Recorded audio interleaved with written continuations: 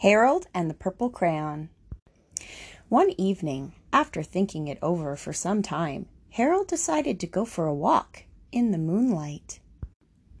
There wasn't any moon, and Harold needed a moon for a walk in the moonlight, and he needed something to walk on.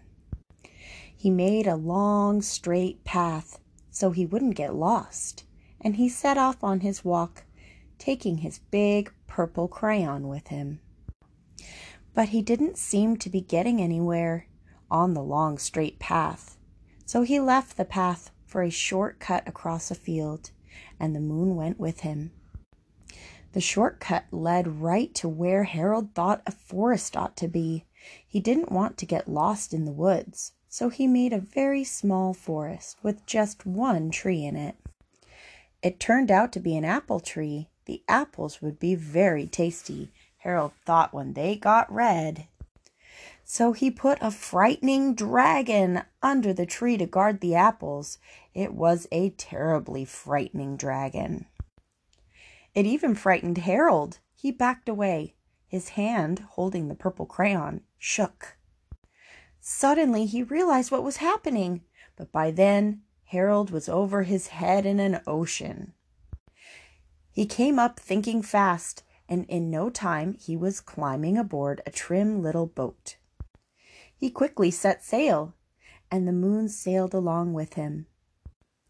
After he had sailed long enough, Harold made land without much trouble. He stepped ashore on the beach, wondering where he was.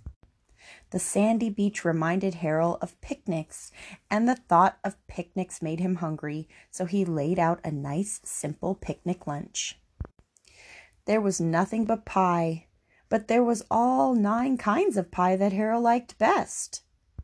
When Harold finished his picnic, there was quite a lot left. He hated to see so much delicious pie go to waste.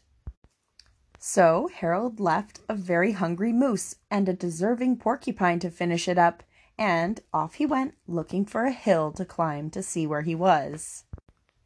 Harold knew that the higher up he went, the farther he could see, so he decided to make the hill into a mountain. If he went high enough, he thought, he could see the window of his bedroom. He was tired, and he felt he ought to be getting to bed. He hoped he could see his bedroom window from the top of the mountain. But as he looked down over the other side, he slipped, and there wasn't any other side of the mountain. He was falling in thin air. But luckily, he kept his wits and his purple crayon, and he made a balloon, and he grabbed onto it, and he made a basket under the balloon big enough to stand in. He had a fine view from the balloon, but he couldn't see his window. He couldn't even see a house. So he made a house with windows, and he landed the balloon on the grass in the front yard. None of the windows was his window. He tried to think where his window ought to be. He made some more windows. He made a big building full of windows. He made lots of buildings full of windows. He made a whole city full of windows, but none of the windows was his window. He couldn't think where it might be.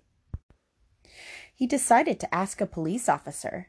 The police officer pointed the way Harold was going anyway, but Harold thanked him.